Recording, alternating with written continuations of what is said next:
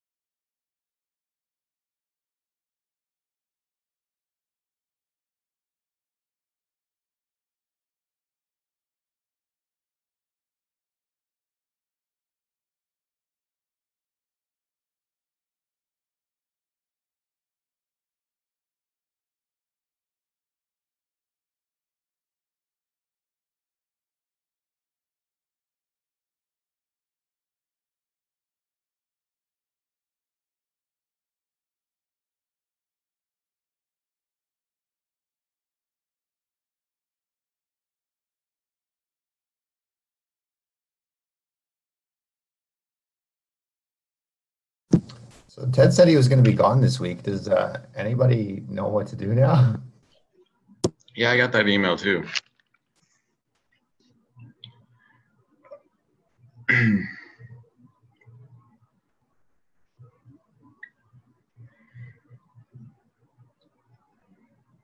actually didn't get an email. He just mentioned it last time. Maybe you know more than I do. It's past 10. Should be. No, all I know is the before Meetup email that he usually sends on Friday. It had a little thing from Ted saying that he was on a flight. He wasn't going to be here, so. Did he ordain anyone to organize this thing to run? I mean, I can be the moderator, I suppose. Nobody else wants to do it, or I mean, it doesn't really have to be. I think it's you, Sam. Whatever. We can just go around and talk about our practices, I guess.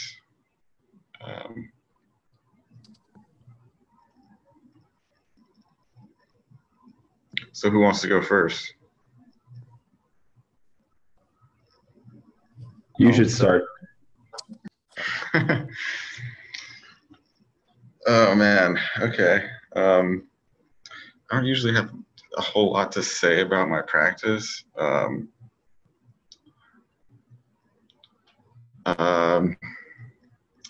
what am I working on?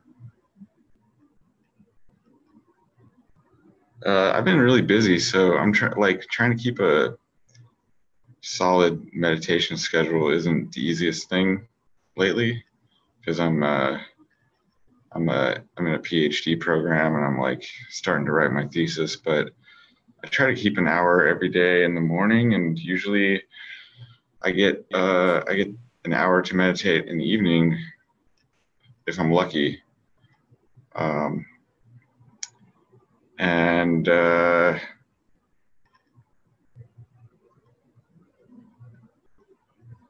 was a time where I was doing lots of concentration stuff, like jhanas and stuff. But more recently, it seems like just following the breath is nice. I guess I would say I'm probably around stage 8 most days.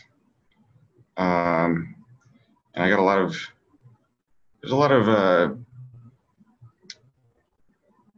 PT and things going on.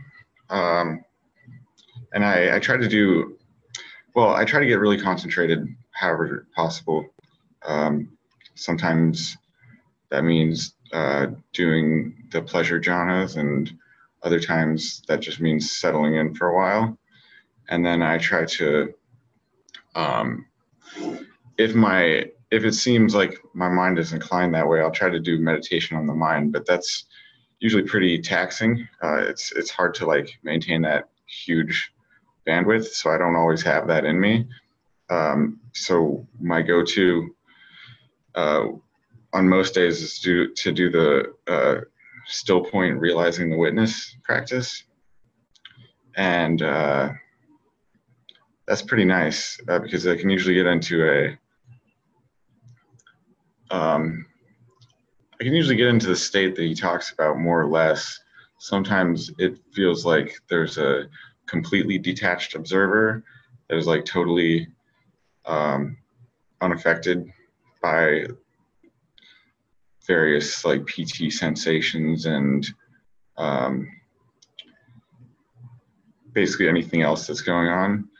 And other times I struggle to get to that perception, but it's always a pretty interesting practice to do. And so I don't know, I mean, I guess I enjoy practicing, but it's weird. It's not like it's taken a back seat for me lately, but it's more of just something that I do every day and don't think about very much. And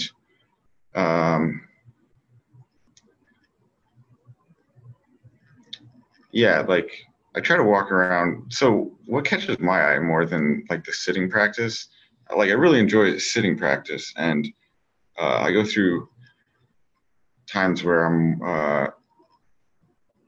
at higher stages, and then I fall back to lower stages depending on what's going on, like anyone else. Um, but I think what's pretty consistent is trying to bring mindfulness into daily life and trying to observe craving and aversion as it comes up. And specifically lately, that's been really fruitful because life is pretty stressful and difficult, and there's lots of potential for practice going on. So I feel like I'm getting a lot of practice out of just seeing when my mind doesn't approve of what's going on, and then seeing the physical sensations. And then usually when I observe physical sensations of craving and aversion, I can find those in the body pretty clearly. And by observing them, they dissipate pretty quickly. And so that's like something that just happens pretty automatically.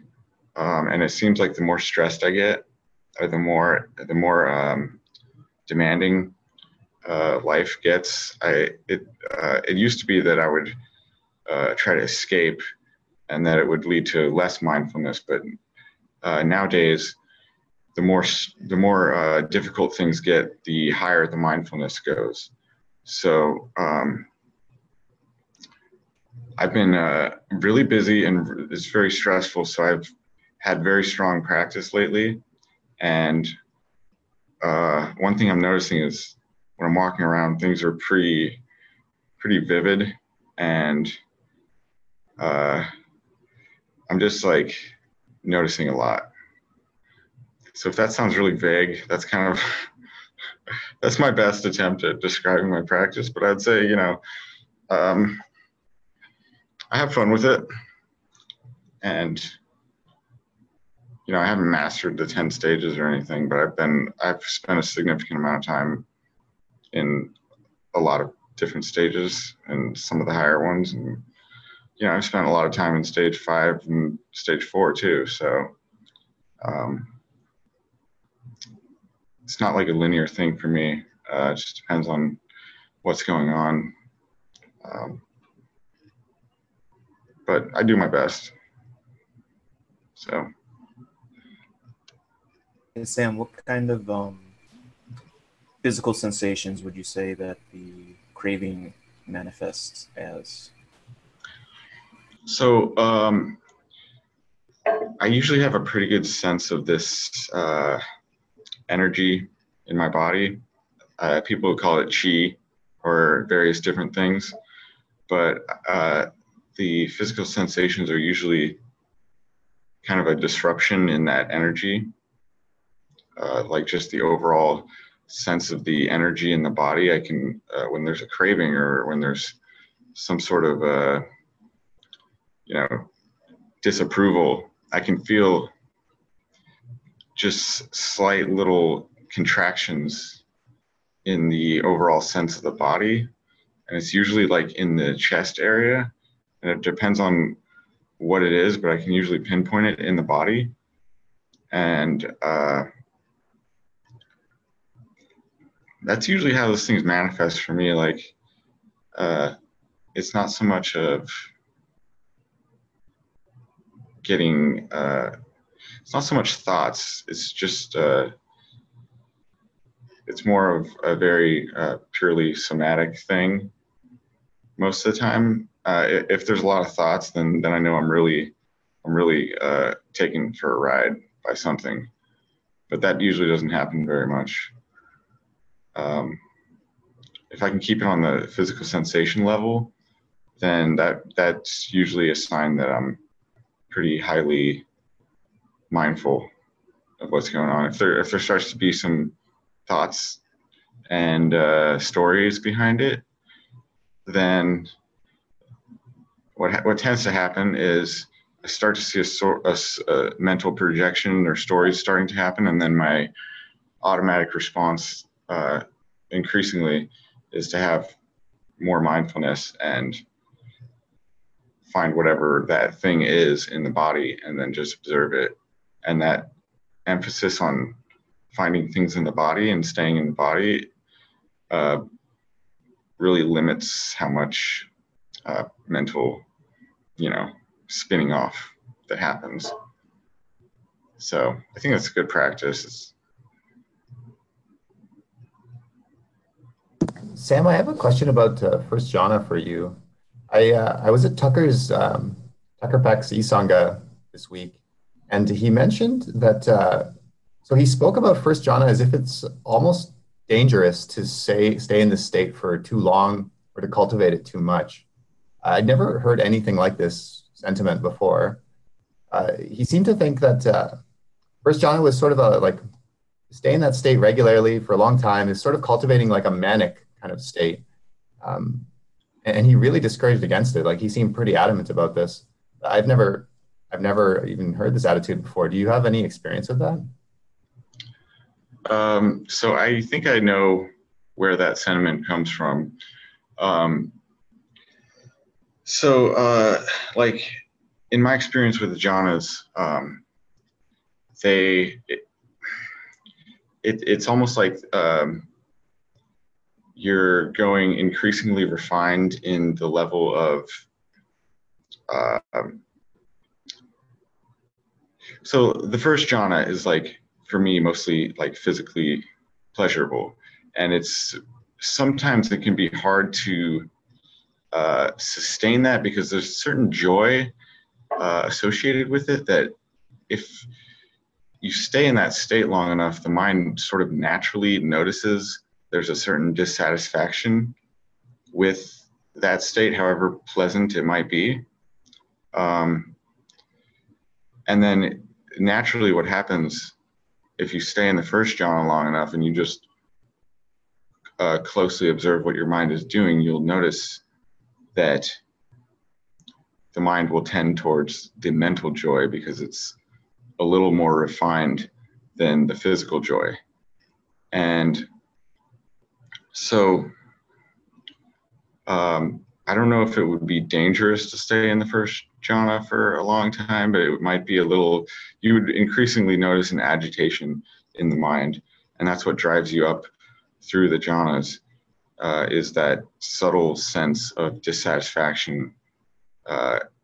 And you spend more time in one jhana, you notice on the periphery of your consciousness that there's just that slight sense of this is not quite fully fulfilling me.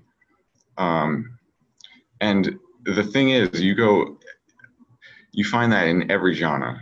I only have, I don't have too much experience with the formless realms, but I'm pretty experienced with the first four jhanas, and there's always this sense of it's however nice it may be, there's always a sense that it's not quite fully fulfilling. And in the first jhana, that's more pronounced.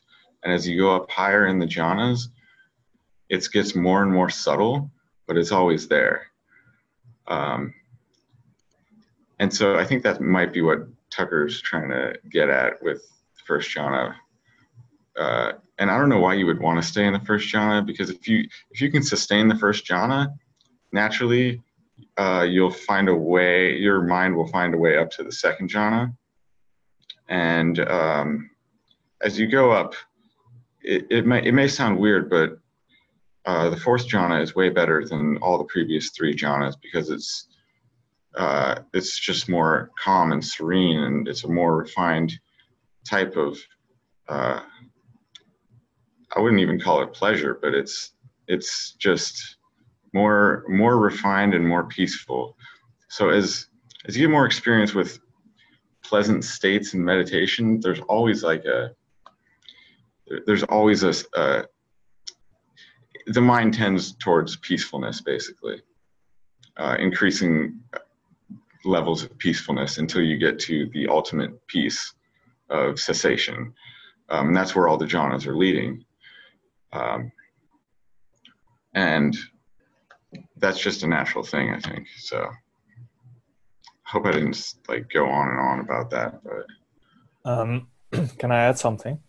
Because I spoke to Tucker about this 3 weeks ago, and he told me that you want to avoid that also because of pity that can get stuck afterwards, and then you get like Kundalini syndrome things. So you can have like pity that stays on you, or even like vibrating limbs that go on after the meditation, and that's what you want to avoid, according to Tucker. Jan, can you tell me a bit more about what Kundalini syndrome is? I've heard this phrase a lot, and I've never seen a definition for it. I don't have a lot of experience with it myself, so but it has to do with like sometimes when you meditate, people get like shaky, and this body movements has to do with like rapture that's arising. What can also happen to people that it's get so much that it stays with them after the meditation. So they've been meditating, and then after the meditation they sit on a couch, for example, and then they get also jerky. And I think that is what mostly referenced by the Kundalini syndrome, and that has to do with the rapture and the pity that sometimes comes up. And I think the best thing to do is, if that happens, is just ignore it. And then with the first jhana as well, if you are one of the persons that have a lot of this, that might be a good idea to avoid the first jhana. That's what Tucker said, at least. So yeah, that's what mostly reference, or what they mean by that. You're muted. I said, no, thank you. That makes sense.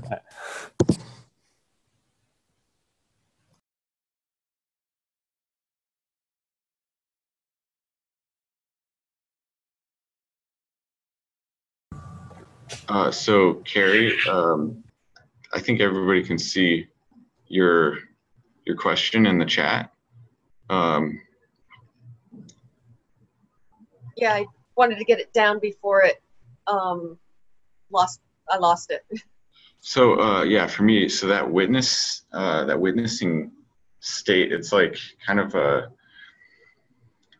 it's a pretty distinct shift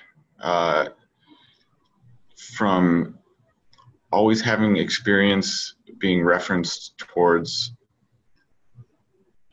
a center point. So everything experienced is experienced in relation to me as the experiencer. But there's a certain point that you can get to where that referencing gets cut off, and it's almost like you're just watching a movie, and the movie is all that you're experiencing. And it doesn't matter what happens, there's this equanimity. Almost like you're just watching the movie of me meditating, and it doesn't matter what happens. It's just a totally neutral, observing state.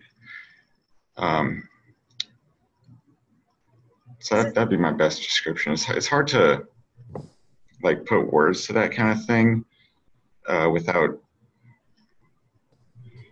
I have some questions, maybe. Is it something that you can kind of sense that's close to you, even when you're not fully there? Like you can, like, that it's something that, I'm just wondering, this a sensation that I've had that I've never really been able to describe. And that almost sounds like it, where, but it's something that can definitely be experienced by degrees, and mostly with visual. If I just like pause and look at something and just like seeing is happening. And it's a very unusual, strange sensation that is not thought or not dialogue related. And it's something that I had spontaneously felt before I started meditating. And the very first time I sat down to meditate, I was just like, whoa. And it was just like, and I'm just wondering if that's, like, I think the first time I meditated, it was with Shinzen, and he was doing the see out. And I was just like, oh my goodness, this is exactly what I used to feel like occasionally, just kind of spontaneously. And I kind of was wondering if it was like the default mode network, just quieting down momentarily. But I don't know, but that was just me reaching for the kind of the scientific perspective, because there was definitely a very strange something happening. But then again, you can have the default mode network quiet down if you're doing an active task too. So I was just, yeah, anything you can add to that? Yeah, so the first time I got into that, what I considered like a witness state, I was in stage 5, and I just spontaneously fell into this state that was really distinct, and it felt like I was sort of just inside my body and watching everything happening with this sense of equanimity. So I think it's definitely possible to just spontaneously fall into that. But what this practice in stage 8 does, I think, is to sort of systematically try to approach that. And I honestly think that falling into a state like that, you can only set the conditions for it to happen. And I think the practice in stage 8 is basically setting the conditions, and then you just sort of let go. And if you find the witness, you find the still point, then great. If not, then that's okay too. But the fact that you can like spontaneously get into that state, I think it just speaks to the idea that there's just certain causes and conditions that cause things to happen, and it doesn't necessarily have to happen in that systematic way in the stage 8 practice. So Do you feel, can you like just stop and kind of do something to make it feel like you're close to it? Not like you would stay there, but just kind of like regain that sensation momentarily? Or so it's kind of interesting. I've done a lot of experimentation with walking around and trying to put my attention on awareness, however abstract that may seem, but just sort of like telling my mind, hey, let's find this awareness thing. And it seems like you can find this sort of stillness that underlies everything. yeah. There's like a certain piece that you can sort of come into resonance with. That's how I sort of experience it, I would say. And I think it might be related. And there's this illusion that is permanent, that there's something unchanging about it, right? And that's the illusion that you get when you really get with it in that stage 8 practice. There's this illusion that there's this permanent guy up there that's like watching everything. But eventually even that breaks down. But without in daily life, I've never been able to break through that illusion of the permanence of that state. Like I've only been able to clearly break the impermanence of that state during the stage 8 practice. but it's definitely not permanent. There's nothing unchanging about that observer. There's nothing special about it. So that's something to consider. So is that like an experience of, so the self is still there, but is it related to a different insight, or is it just quieting? So in my experience, the experience of an unchanging witness is actually can be experienced as another mind-generated phenomenon. Okay. If you do that practice enough, you get a very visceral and clear sense that the mind is actually constructing that sense of being a detached observer. And the moment the mind stops constructing that it falls apart. And in going with that state and seeing what causes that state to come and go, I've noticed that there's a certain construction that happens. And that's one of the things I've noticed with that state. And then, I think the point of that practice is you get to that ground of experience and it seems like everything's permanent. And then you start asking the question, like, who's experiencing this? What's going on here? And then if you're lucky, or if you do it long enough, the answer will become very, very clear with certain types of events that will happen. But I think it's kind of a trap that you can fall into, because it seems so permanent. Like some of these other teachers of other traditions, they talk about this transcendent self that's just there and is like unchanging, and this eternal self, right? I think this witness state is what they're referring to in some form or another. But even that, in my experience, is totally not a permanent thing. So would you say that that's something that would, if observed to go away, would be very much triggering insight into lack of self then? Oh, yeah. That was, I don't think it's so much about the specific experiences themselves, rather than it's more, because there's always insight experiences occurring, and it's the level of metacognitive awareness and unification of mind that you bring to those experiences that determine if that experience is something that's going to cause an insight.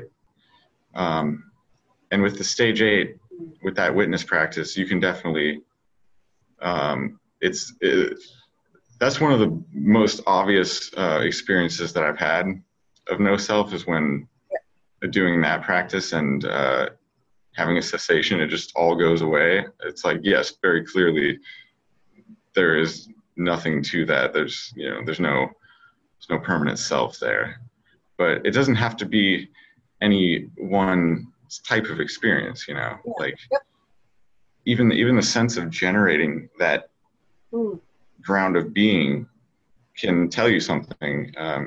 If you're generating it and you see that it's not permanent, and this is something that you thought was the self, that can trigger a certain insight experience. So I think it's very powerful, and I've gotten a lot out of doing the still point practice. Yeah. Can I jump in real quick? I was reminded of there was a chulagasa that I listened to a few times and never came anywhere close to getting to the witness state. But it was interesting because he was exactly like you were talking about, Sam. He was actually saying once you realize that you have found it, it was like, oh, it was obvious it was there all along. So you will know when you found it. If you think that you haven't, then you if you think you're not sure, then you haven't found that point yet. And another thing he did was to say, okay, if you're there, what happens when the body dies? What happens to the witness? And it's kind of like something to meditate on. And it was really interesting what you were talking about. Yeah, it's a very definite state. It's obvious when you experience it. In my experience, Is the witness related to the sixth jhana? I think it's boundless consciousness, isn't it? So my experience with that jhana is kind of limited. Like I usually don't bother with the formless jhanas. Like I've gone the fifth jhana a little bit, and I might have peeked into the sixth a little bit, but I can't really speak from experience on the sixth jhana as, comparing that to the witness, but I imagine it could be similar.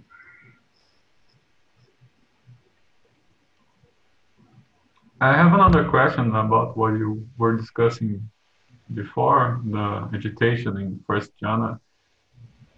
And I don't know if Chuladasa talks about that in the book. I don't recall reading it. But with dullness, Chuladasa explains it in terms of moments of consciousness, and I don't remember the other one, or lacking of moment of consciousness, the degree of moments of consciousness. But does he talk about restlessness and how that relates maybe to the agitation? I don't know if that's the same thing you were discussing in first jhana, but how does restlessness fit in the whole model? Of the jhanas? No, restless in general, but in the model of TMI, and of course in the jhanas, but outside of the jhanas, because it seems that it is part of the experience in the different stages that sometimes restless may come up, and I don't know if the same thing as the jhanas, because I have very little experience with the jhanas, so I don't know if it's the same thing or not. Yeah, I mean,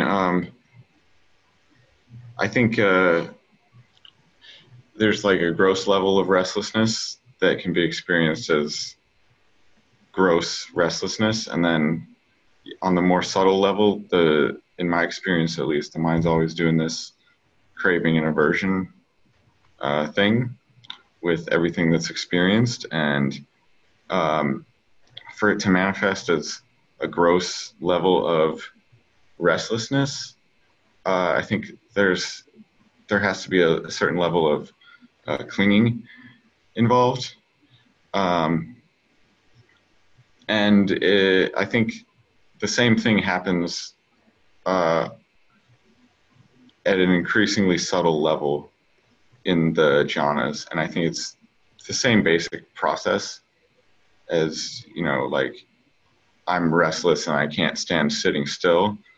I think that's the same process as the restlessness that I was talking about in the first jhana. It's just one is more refined, but they have the same roots. From my experience, they have the same root of craving and clinging. There's a sensation, there's a positive, negative, and there's a craving for that to change, and then there's a clinging, making that a self, basically. That same thing happens, in many different contexts. So. Yeah. And Carrie, about what you were saying, I remember a video by Shinzen where he speaks about paying attention to the silence behind the noise, something like that. So when a noise comes up and it goes away, the silence is always behind it. So it sounded a little bit like what you were saying, but you are close to it, even though you're not exactly in it. I don't know. I just remembered of that video.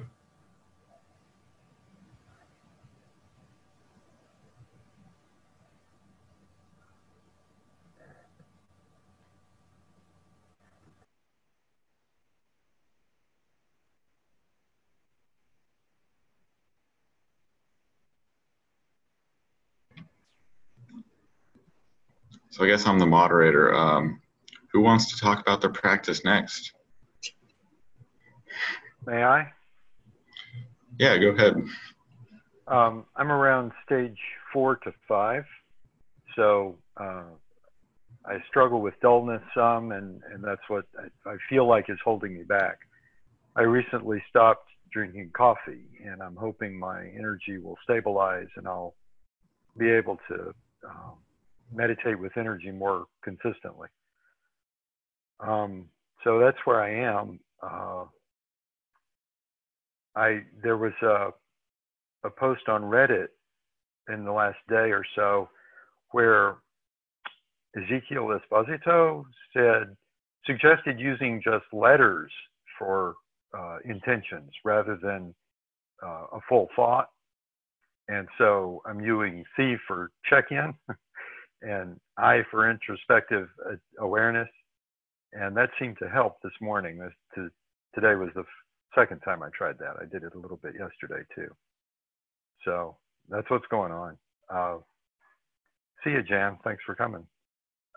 This is my first time here, so I'm excited to be here, and thank you for letting me talk. I have to drop off at 10:40 or so also. Any suggestions or advice, I'd be happy to hear.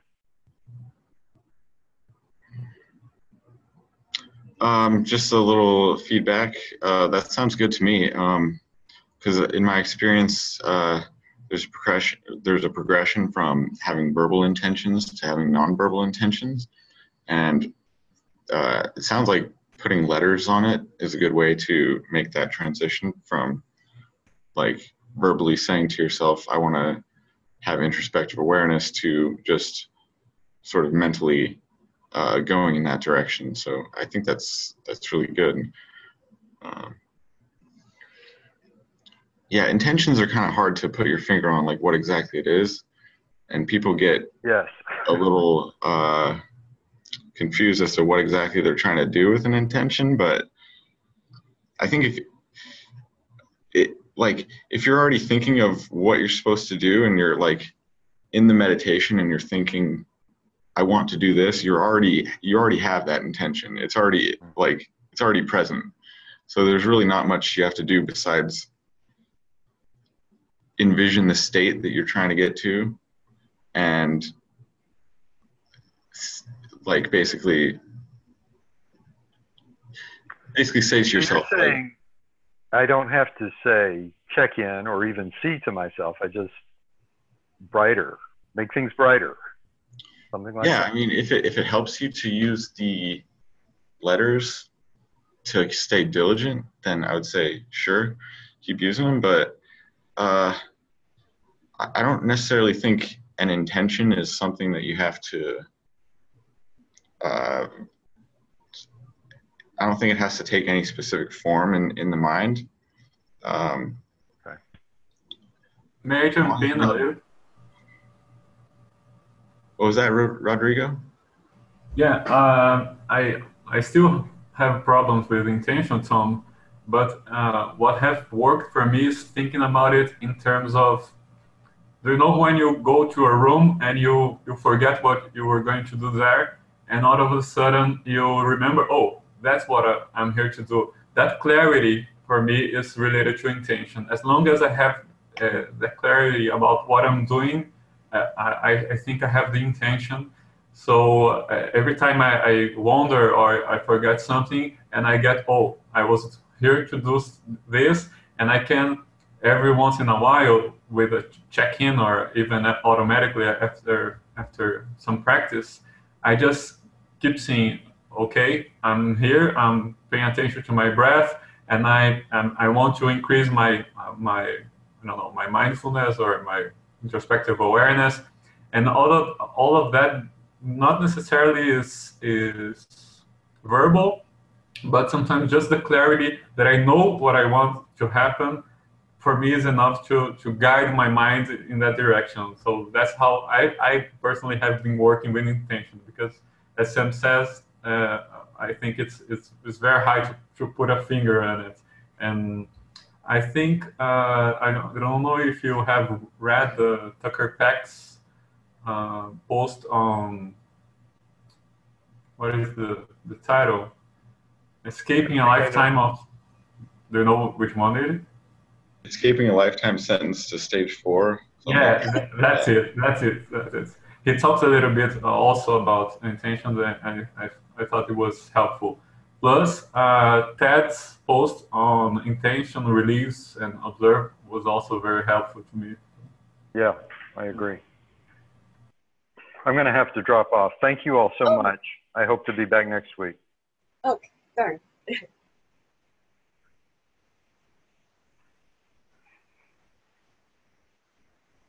I just wanted to say one thing about intentions that I thought might have been helpful to him, not for his question, but I think since so many people have lots of, curiosity about intentions and their kind of fundamental role in everything, what really kind of brought home how fundamental intentions are in everything, and the difference between a conscious intention, which I think I define as an intentional intention, versus a unconscious intention, which is something that happens without me realizing it. I intended it to happen. That the practice of do nothing, which is just sitting there, and the moment you recognize the fact that you're doing something, like paying attention to the breath or mind wandering or something like that, you recognize and you drop that intention. And essentially that is clarifying that you had that intention to begin with. And it obviously wasn't intentional or conscious, because the intentional intention was to do nothing. Sorry for the crazy wording here, but I think and that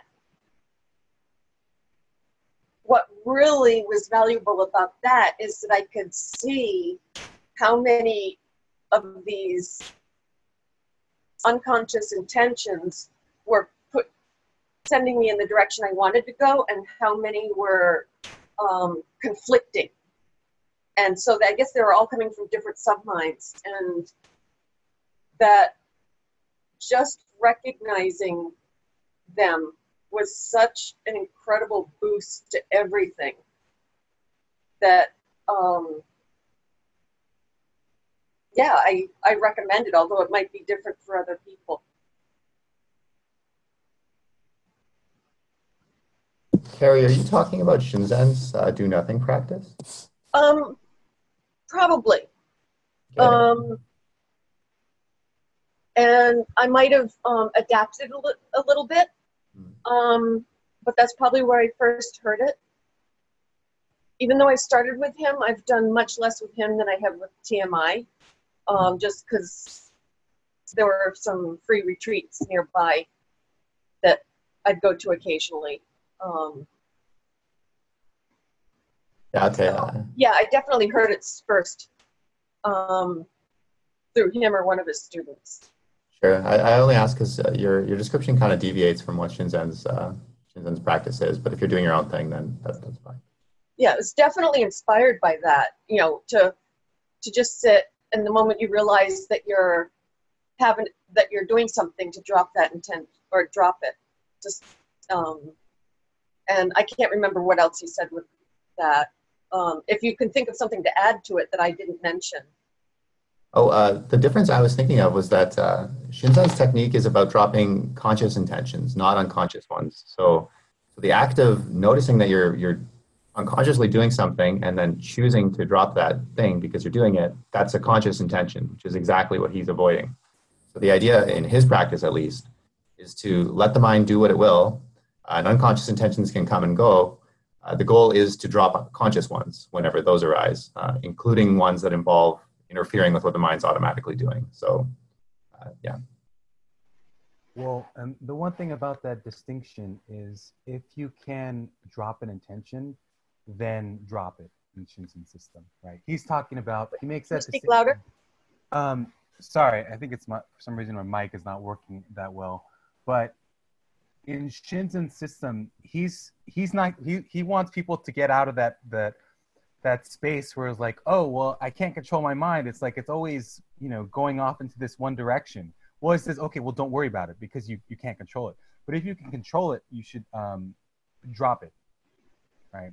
So Carrie, I think you gave actually a very accurate description of the Shinzen system.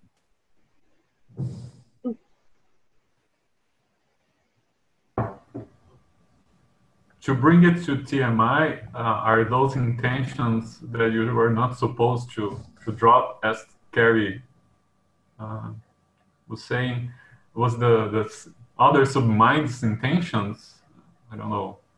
Because sometimes what I feel is that if I catch myself going from subtle distraction to gross distraction, I can sense the sub intention to go in another way, and if I just hold it for a minute, it dissipates and I can go back. So I don't have to take such a, I don't know, a hard turn, and I can just wait a little bit for it to dissipate, and it does feels like an unconscious intention, as if it were a submind's intention. I'm just trying to connect it to TMI's. I don't know if it's the same thing or not.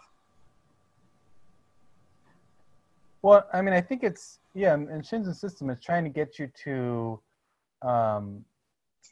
notice sort of anything, any type of efforting. And as soon as you notice that, oh yeah, there might be some efforting in this direction, if you drop it, then you drop it, right? So you would first start out, I think, from TMI's perspective, you'd like start off like just trying to watch awareness, like attention becomes you watching awareness. But then in Shinzen's system, as soon as you notice, wait, I'm like watching awareness, and there's some effort there, let me drop that and see what happens, right? And then you're constantly dropping things and you're looking to see, okay, well, what am I, quote, doing? Yeah. And how do you avoid going to dullness? Because for me, when I just don't do a lot of things, I start dropping into dullness. I was just about to mention that, and that what I've sometimes used this exercise for was to essentially drop every single attention except for the single one that I wanted, because efforting was kind of a issue, and that there was all sorts of stuff happening, and that any attempt to do anything would just make way too much happen. And so I would just stop everything and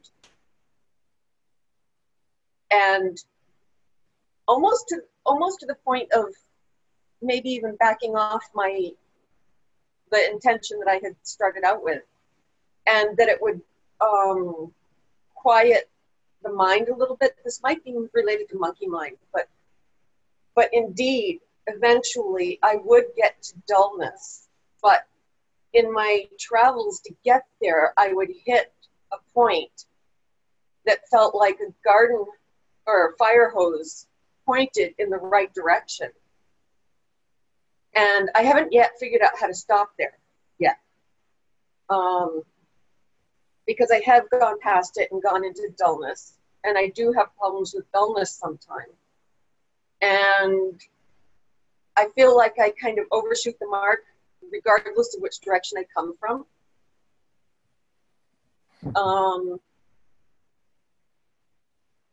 But I'm also not worried about it. The better I know where the mark is and the more I experience it, I think I've had a break from meditation for the past month at least, where I've just been meditating for like 20 minutes a day, or 10 minutes a day as a token.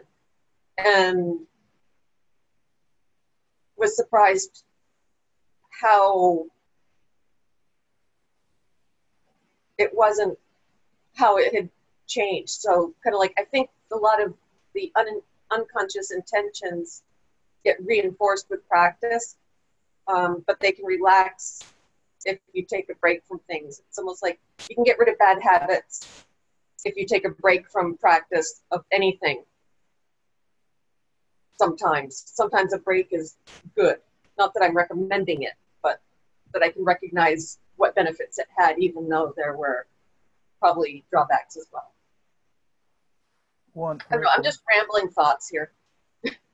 so related to the dullness, sort of dullness and then racy, right, is what Shinzen talks about.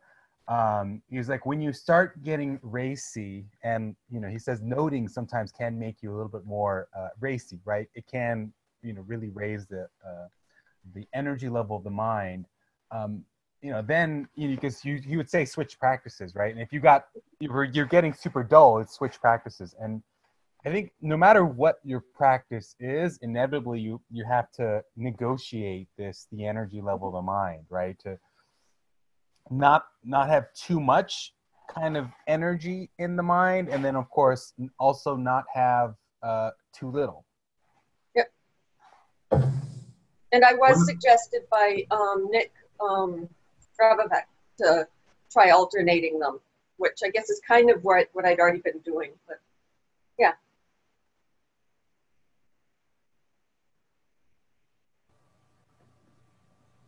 One of the practices I have tried from stage 5 is the elements, the Tibetan practice of the elements, I think.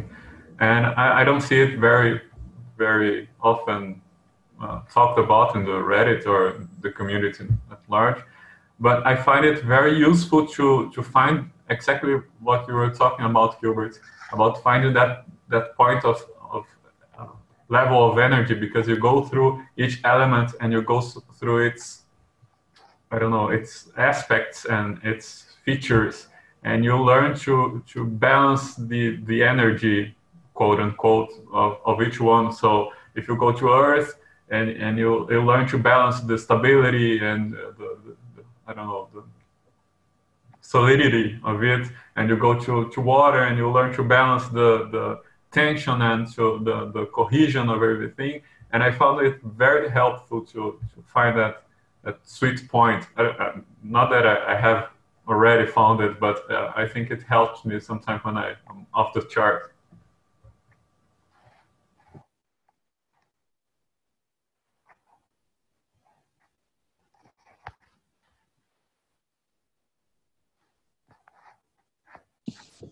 Hey, hey, this is Kevin. I've kind of somewhat related to what you guys are talking about intention. I kind of had a question about intention and joy.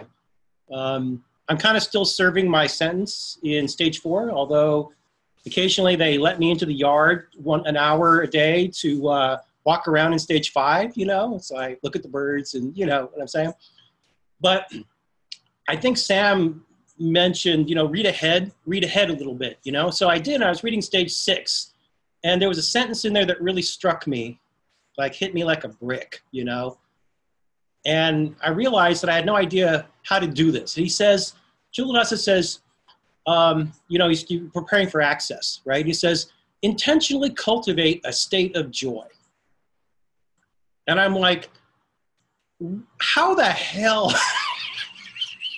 I really started thinking about this. And I know this gets into this whole complicated issue. What's the difference between joy and happiness and, mental feeling versus emotional feeling and all that kind of stuff. But I guess my question is, and by the way, one thing I did want to say, guys, is, I know gratitude is a really big part of a lot of people's practice. And, I'm learning this stuff. And I want to personally express my gratitude for all of you. I think this call is freaking awesome. And I deeply appreciate Sam and Gilbert and Ted, of course, in absentia, and all of you guys. I just want to, maybe it's a little good mushy, but dudes, y'all are awesome. And I really appreciate being able to spend time with you, even though I ramble on and all that kind of stuff. That being said, talk to me about joy. Like if I'm serving my time in stage 4, but suddenly I hit stage 6, I read up and say, oh, you should be cultivating joy intentionally. What does that mean? Because I don't think I'm doing that. I always have felt like joy just spontaneously arises. I'm trying. I was listening to the retreat recording that Chularasa did on joy, and it's helping a little bit. But you know what I mean? I mean, you guys that are in the higher stages, like if you were back in stage 4 for the first time, I mean, you know what I'm saying? What would you be doing to prepare for the stage 6 that you want to get to that would make it easier when you get there than if you could have been working on it? You know what I'm saying? How do you get your brain around joy? And because I'm realizing that I don't know that I'm in a state of joy as much as I should be or like to be. And I'm wondering whether I could be trying to do something about that, even though I'm not at stage 6 yet. Are you feeling me, guys? You know where I'm at? Oh, I want to say something because it links right to what I was just saying. And that it's stage 4, that there's 2 ways that I can experience coming out of gross distraction. One is my breath will spontaneously intrude. And at earlier stages, I would almost feel indignant because like I was daydreaming and that suddenly the breath would be there taking away the good dream. But it's really this unconscious intention came back to me even though I was off someplace else. And this happens at stage 4. It's still there, but it really kind of, the breath itself is asserting its dominance as opposed to a memory that I should be doing something other than what I'm thinking about, that it's kind of happening on its own. And so what I've done to cultivate joy is kind of like a stage 2 practice of just celebrating the spontaneousness of it. And because that's something that's tangible, that's working, that I want to reward. And I recognize that that is, for me, at least a little more useful than me just kind of constantly remembering I'm supposed to be doing something else. I'm supposed to be doing something else. And so I can tell that not only am I rewarding a good behavior, but the moment that I put that positive energy into myself, suddenly everything just runs smoothly, much more smoothly. And so, and it kind of feeds on itself. So that's that little kind of injection of positive feedback. I think that's,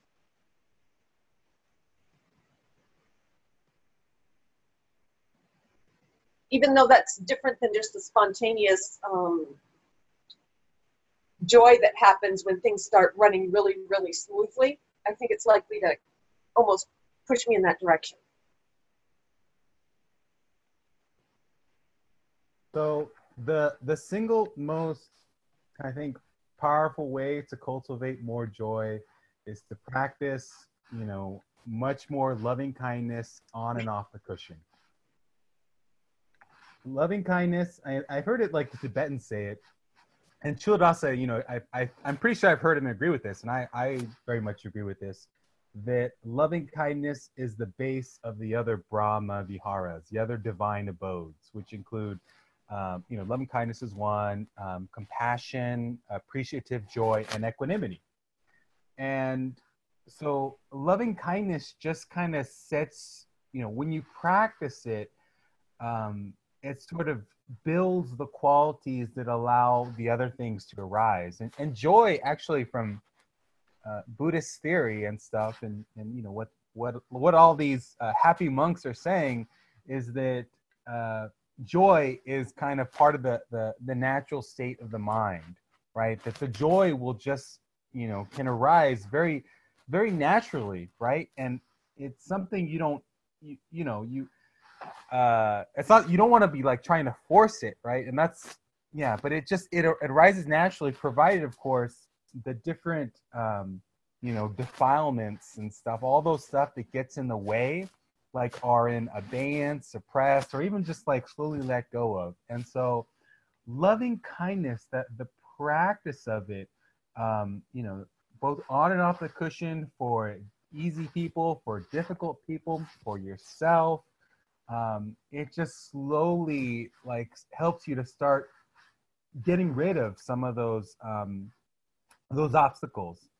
So that's probably like the single, it's like the single one thing that it's actually it's pretty concrete, and it doesn't take that much for people to get started in the loving kindness practice. But yeah, it's and it's something that Chudasa talks about kind of, but I don't think he's actually the best person in terms of describing necessarily how to cultivate that joy. And hence, yeah, I mean, because he was saying like there seemed to be a concept of intentionality to the generation of joy that I was really kind of, I mean, I totally get, Gilbert, what you're saying about loving kind metta, and I'm working on that.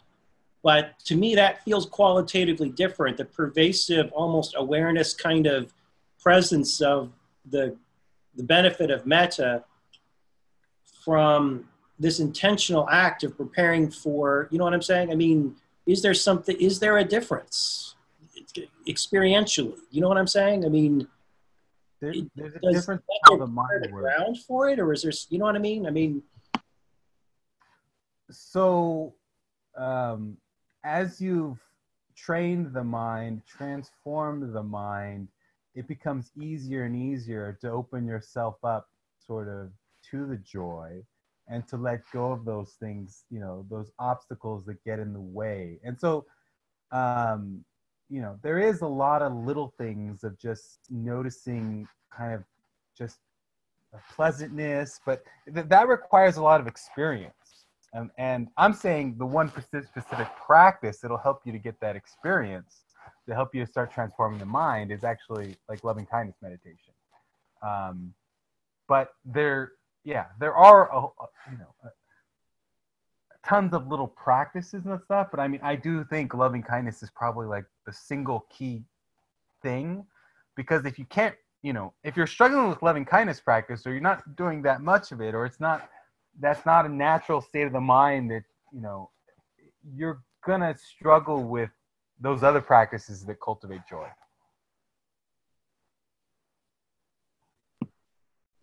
okay, I mean, that's good, because like I say, you can, following TMI literally word for word by the book without doing these other, you know what I'm saying? I mean, it seems like you almost have to develop your own practice, that you're using TMI as like a roadmap. But you got to be like, I think Sam's, dude, like you said, you took a break. You did like meta for like a big chunk there. And, I think one of the mistakes I think I've been making is having a linear approach to like doing TMI without spending enough extra. Because, you have to take extra time to do meta, for example, which if you know what I mean? I mean, it's in like the appendix and different places. He said, you really need to probably, by this point in time, you need to start doing a lot of meta meditation. But in the practices and the stages, like it's not listed, but it's like, it's there in the background that you should be doing a lot. Yeah. So I guess I could give you my take on this subject. I linked a couple of good books. One of them is by this guy named Rick Hansen, and he has this specific method for cultivating joy, and it just basically involves noticing small pleasures in your day and appreciating them, and continually appreciating these just small little things like having a cup of tea. And by getting in the habit of appreciating those small pleasures, you sort of condition your mind to appreciate, to be more sensitive, basically, to joy. And so that's one of the practices that I did when I did my meta hiatus, was I worked with that book a lot. So that helped quite a bit. And yeah, like has been said, the meta is really good. But what I've noticed about joy, just more fundamentally, is um, there's there's this thing about the mind. Like joy is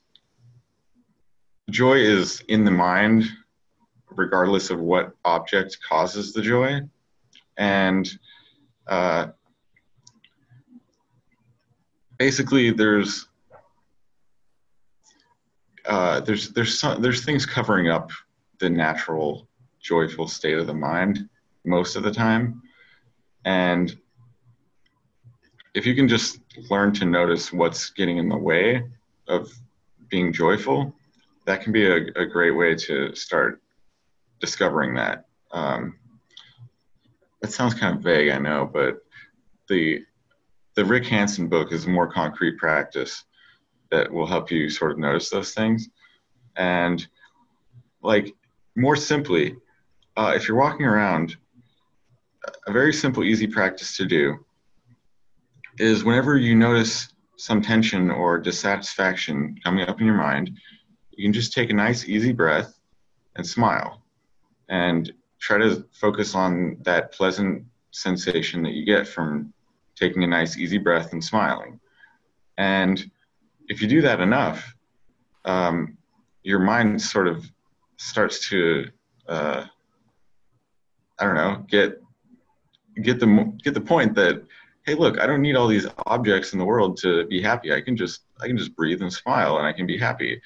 And that's a wonderful thing to discover.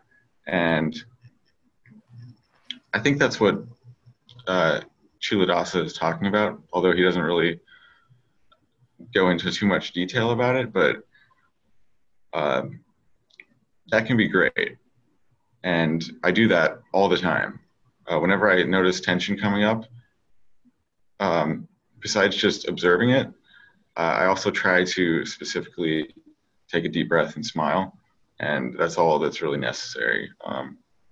Even if you do this off the cushion, it will start to become a habit in your mind, and it'll follow on the cushion too. Another thought that I have is at the beginning of your session, it's helpful to just try to relax and try to take a nice deep breath and just try to enjoy sitting there and just start off just getting a sense of, okay, this is nice. I'm sitting here, I'm breathing, this is nice.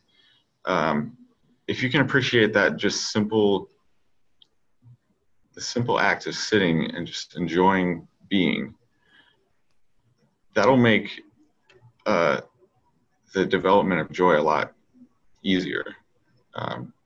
So it kind of starts small, and then you just get more and more sensitive to joy.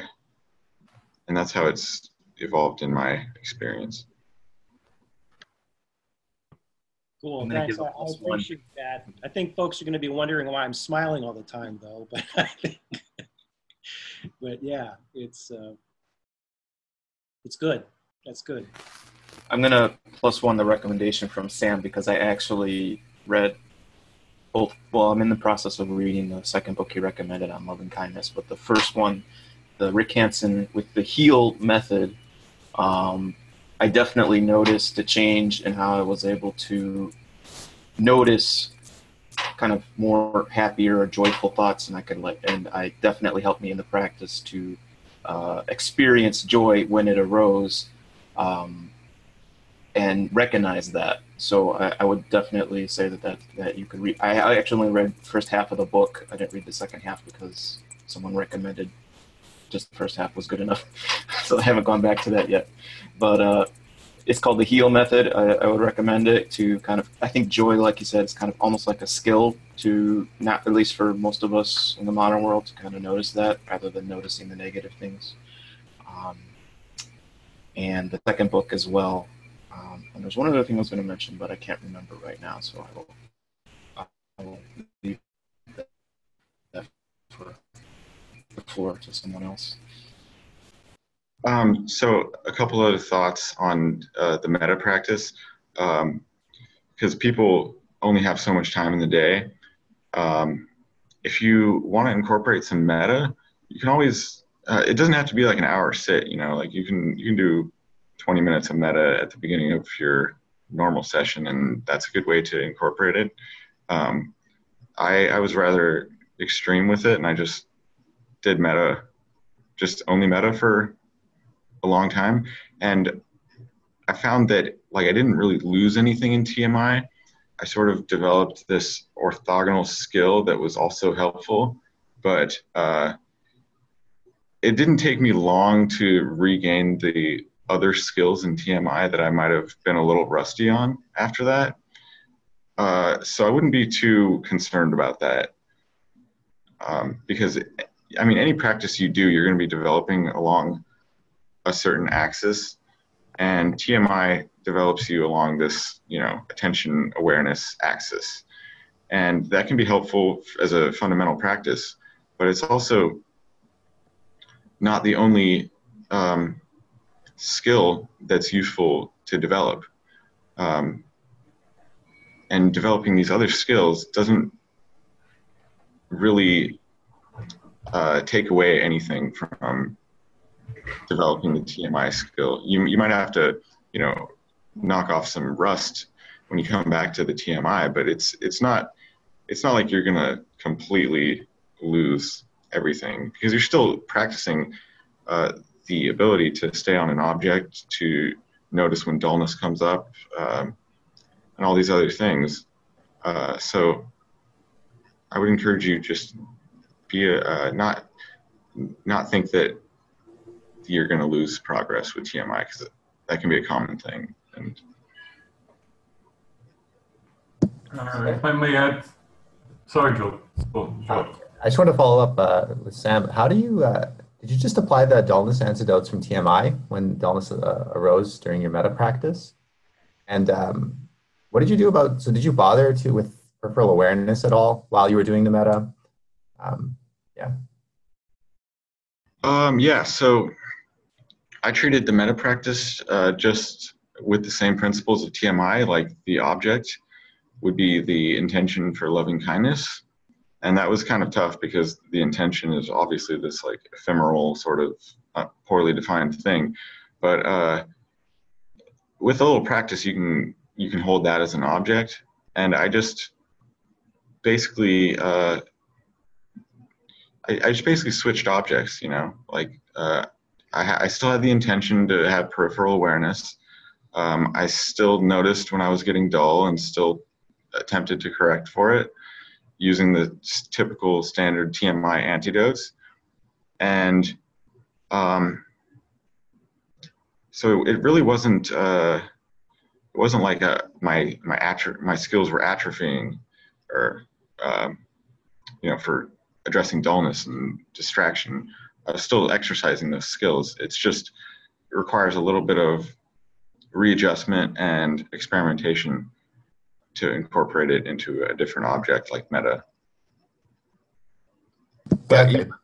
I found certain things were easier. Like I didn't really struggle with dullness very much with meta, but I did struggle a little more with mind wandering when I was doing meta. Or, I mean, at least not staying on the object as well. So I've had similar experiences for the limited time that I've been doing meta at the start of my sits for 15 minutes. That I tend to generate, or I try to generate positive memories that I can kind of draw some emotion out of. So I remember like events that happened or my friends. It's funny that my distractions then are usually, I get like flashes of negative associations to do with those memories, and those are the distractions. And I got the same experience with dullness. It seems just like, it feels like I'm more active when I'm doing meta. I guess I'm actively going through some phrases, generating memories. I don't get as dull as easily. And yeah, I've been doing sort of the same thing as just applying TMI with a different object, but the practice is pretty different in nature. Yeah, I think as you go on, it's good to just start with a definite framework for how to approach the meta, like, with specific phrases and things. And then eventually, I think at the core of what meta is the intention, holding that intention no matter what comes up. And I think when you hold the intention for goodwill, despite having some other thing come up, if you do that, it's almost like that's what's unifying your mind into the loving kindness, is holding it despite whatever comes up, or even if there's no, even if you're not feeling it. And eventually, what happens is it just becomes effortless. You just intend, you just sort of, you have this thing and you just send it to other people, and it's just that easy. But along the way, it takes a certain amount of just diligence and keeping the intention. So, Thanks, Ed. I have something to add too.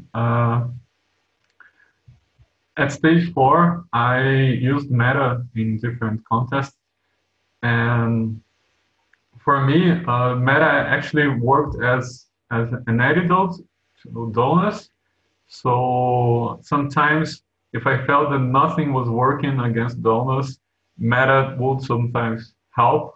And I think it's I don't know, maybe a different kind of intention, and it actually helps, at least in my experience. And I have also used meta to help me with mind wandering, because we had elections here last year, and for a week after elections, I was mind wandering, worried about the results, and getting angry at people, and my meditation sessions were awful. And I basically switched to meta for the politicians, and it helped a lot. My distractions were very high, and with meta, it came back to manageable levels. So I have actual experience with meta, both helping the dullness and helping with distractions. And regarding the joy, last week I had asked Ted a question, and he talked something about, as Gilbert says, about, I was assuming that joy was not present the whole time, and instead there was something, maybe there was something in the middle of getting to joy. And this past week I had been paying attention to that, and what I found was that sometimes, just as there are some good habits that you can create, as Sam was saying about Rick Hanson, and there are some bad habits that we can break. And one of them I found out is, sometimes I something bad happens, and I get in that habit of thinking, well, this sucks. And then I realize, well, but I'm happy right now. I'm not worried about it. I'm not sad or anything. So there's just that underlying habit of seeing things through a bad light. So I found that maybe breaking those habits also help with allowing joy to come up.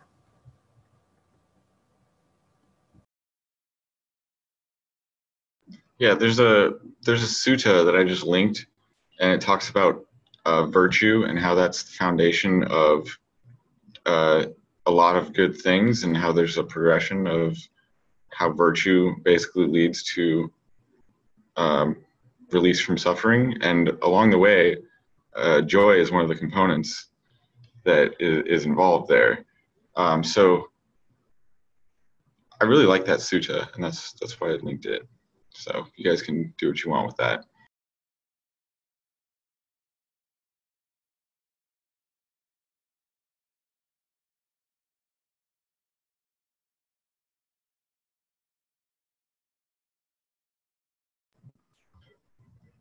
So I guess we usually go till 11:30. Anybody else have any questions or thoughts on their practice?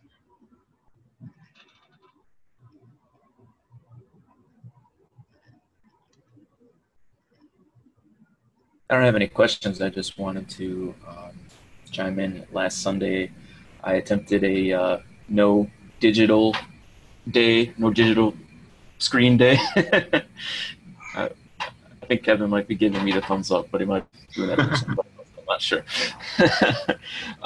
Yeah, and I was able to. Well, at first I felt like I had some more free time, so I was able to do a 2 hour sit on which I used to do last year, and I just felt like I haven't had time. So it was cool to get back into doing that. I heard Chula Dasa recommending once per week to do a little bit more extended sit, maybe for 2 hours or something like that. So I used to do that. I stopped for a while, and I was expecting to go back to it, and it would be kind of really torturous to stay for that long. But it actually went pretty well. I was actually surprised when the bell rang. I actually wanted to keep going a little bit more. So yeah, that was cool. In terms of a digital day off, I kind of felt like I wasn't getting anything done. So I was recognizing those feelings coming in. I don't know if I can recommend that yet to everybody, but I'm going to try again tomorrow. I'm going to try on Sundays to do that. I just wanted to throw that out there about what's been going on with that. Yeah, the other day I accidentally left my phone at home, you know, when I was going to the store, and I realized as I was coming back from the store, I'm like, oh, Google and everyone else thinks I'm sitting at home because my phone is at home, but I'm actually out doing this other stuff. My sense of self, wow, like as far as the world is concerned, I'm somewhere else, but the real me, right, is here in the car doing real things. You know, it's kind of it's kind of like a no self practice. Leave your phone at home and go live your life, you know? Yeah, I will. I did feel like I had left my phone somewhere during that day. Like it felt like I was without like a piece of me. So I would definitely recommend trying that out just to see how attached you are to online. I specifically remember even by 10 a.m. that I had 5 urges to just go for my phone and do something on there, and forgot that I didn't have it. So it's just interesting as kind of like a self-experiment to see what you do during the day.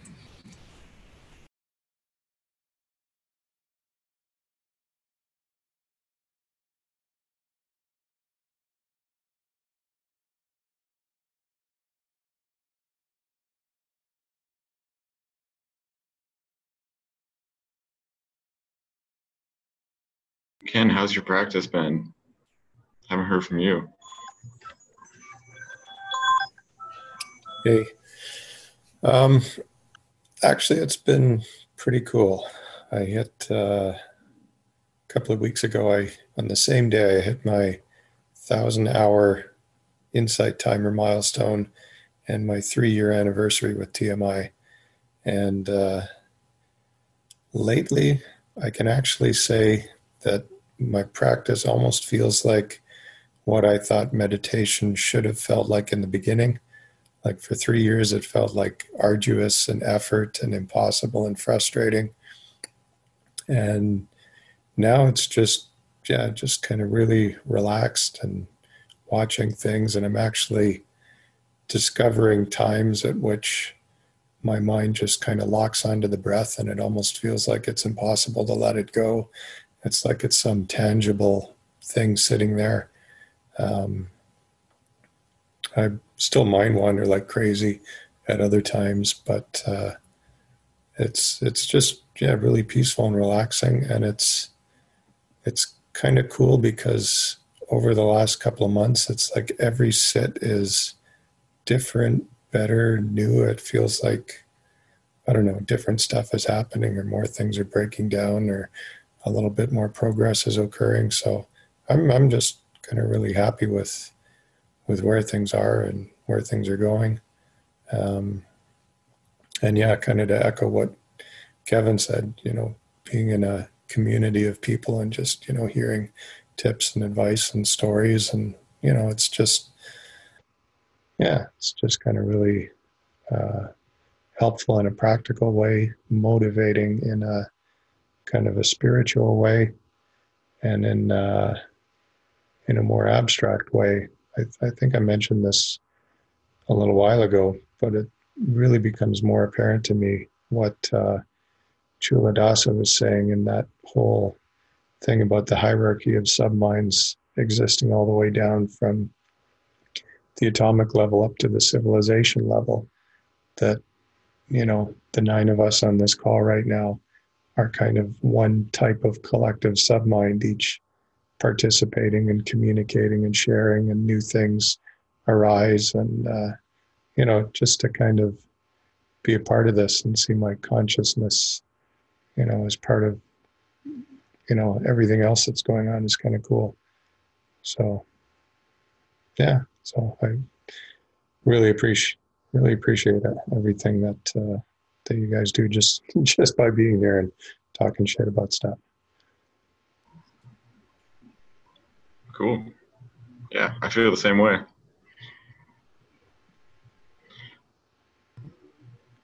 So we could go for a few more minutes. Wolfgang or Nick, would you like to chime in? Hey, yeah, I'll go first. So I actually got introduced to this chat by Jolt. He mentioned it to me a few days ago. Can you guys hear me, by the way? It's all good? Yeah, so I just started reading TMI recently. I think I'm around stage 4 at the moment, and I'm dealing mostly with gross distractions coming from bodily sensations. So thoughts, memories, planning pretty much aren't coming into attention as gross distractions anymore. But yeah, at this point, I'm dealing with restlessness and pain. Otherwise, I'm very happy with my progression. Yeah. I don't know if you have advice for overcoming the physical distractions in particular. Dullness, by the way, is not really an issue so far. Yeah, the stage 4 can be kind of not fun in that way, especially the painful part of it, but it's definitely only a temporary thing. I think the fastest way to get through it is to go at it head on. If you're constantly shifting and trying to avoid the pain, then it'll keep coming back until you're. It's almost like a milestone in my mind. You kind of have to just do the practice as it's laid out, and eventually it won't be as painful to sit. And so as long as you're trying to, I think the practice is you try to ignore it as long as possible. Then when it becomes not ignorable, then you focus on it, and it'll either go away or it won't go away. And if it becomes completely unbearable, then you can shift or move and do so in a mindful way. And I think if you just do that practice, eventually the pain will subside, and it gets much more peaceful to sit. And it's yeah. So that stage didn't last very long for me, and I don't hear people going through a huge painful stage in stage 4. It's usually the mind wandering and dullness are the bigger obstacles in stage 4 that I hear people talk about. So Thanks. Yeah, so every day I do about an hour of walking meditation just on my walk to and from school. And I'll usually pick a physical sensation as my object for the duration of that 30-minute walk. So something I've been noticing, I think it's always been there, but I've been noticing more recently is kind of a sustained light tension in my chest. So I guess there's this kind of free-floating anxiety that I wasn't really aware of until more recently. And I spent quite a bit of time just focusing for the entire walk on that feeling of tension. And gradually, emotions associated to that physical sensation dissipate. Which I guess is not so surprising, right? They kind of, I don't know, it's almost like they shy away. They're like, well, I guess I don't need to be here. Yeah, same goes for feelings of restlessness. Occasionally, I'll get like a flash of some restless sensation in my back or legs during a sit. And the moment I direct my attention to that sensation, it vanishes fairly quickly. So yeah, your advice is definitely working.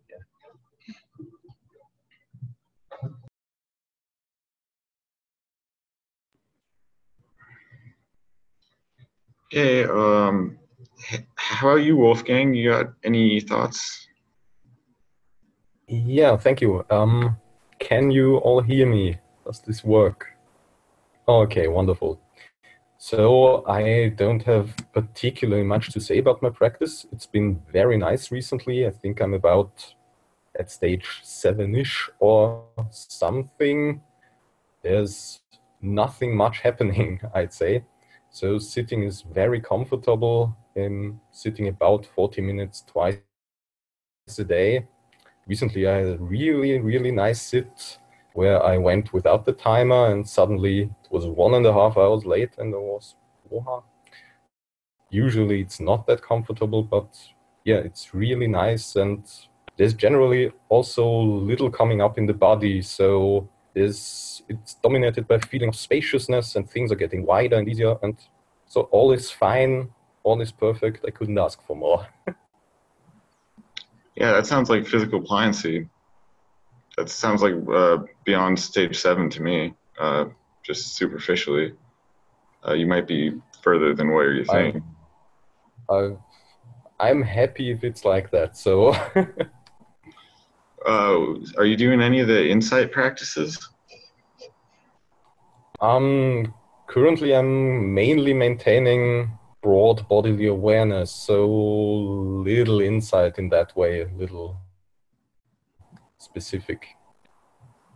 But yes, I think that might be a good suggestion to shift a little in that direction, if you think that's a good idea.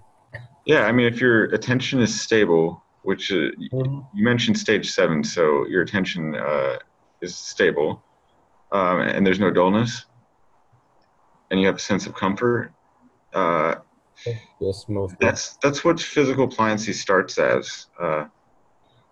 It's just like, oh, this general sense of it's comfortable sitting here, and I'm not having any pain, and not much is happening, but it's kind of nice, and I can just sit here as long as I want. That's kind of like the immature physical pliancy, and it sounds like it'd be more useful to like look at those insight practices if you're interested in that. Like, if it's perfectly valid to just enjoy sitting in stillness and just enjoy watching the breath, but the point is to use that mind that you've trained to do the insight practices. So I would suggest or encourage you to do that. Yeah, definitely. That sounds like a good idea. Then I'll definitely have a look at that. Yeah, and feel free to come back next week. Yes, I'd be glad to.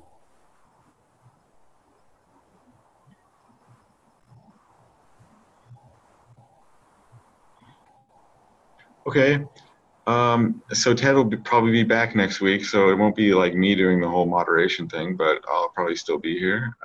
And like everybody else said, this was really great, and I enjoy coming to these. So hope to see you guys all next week.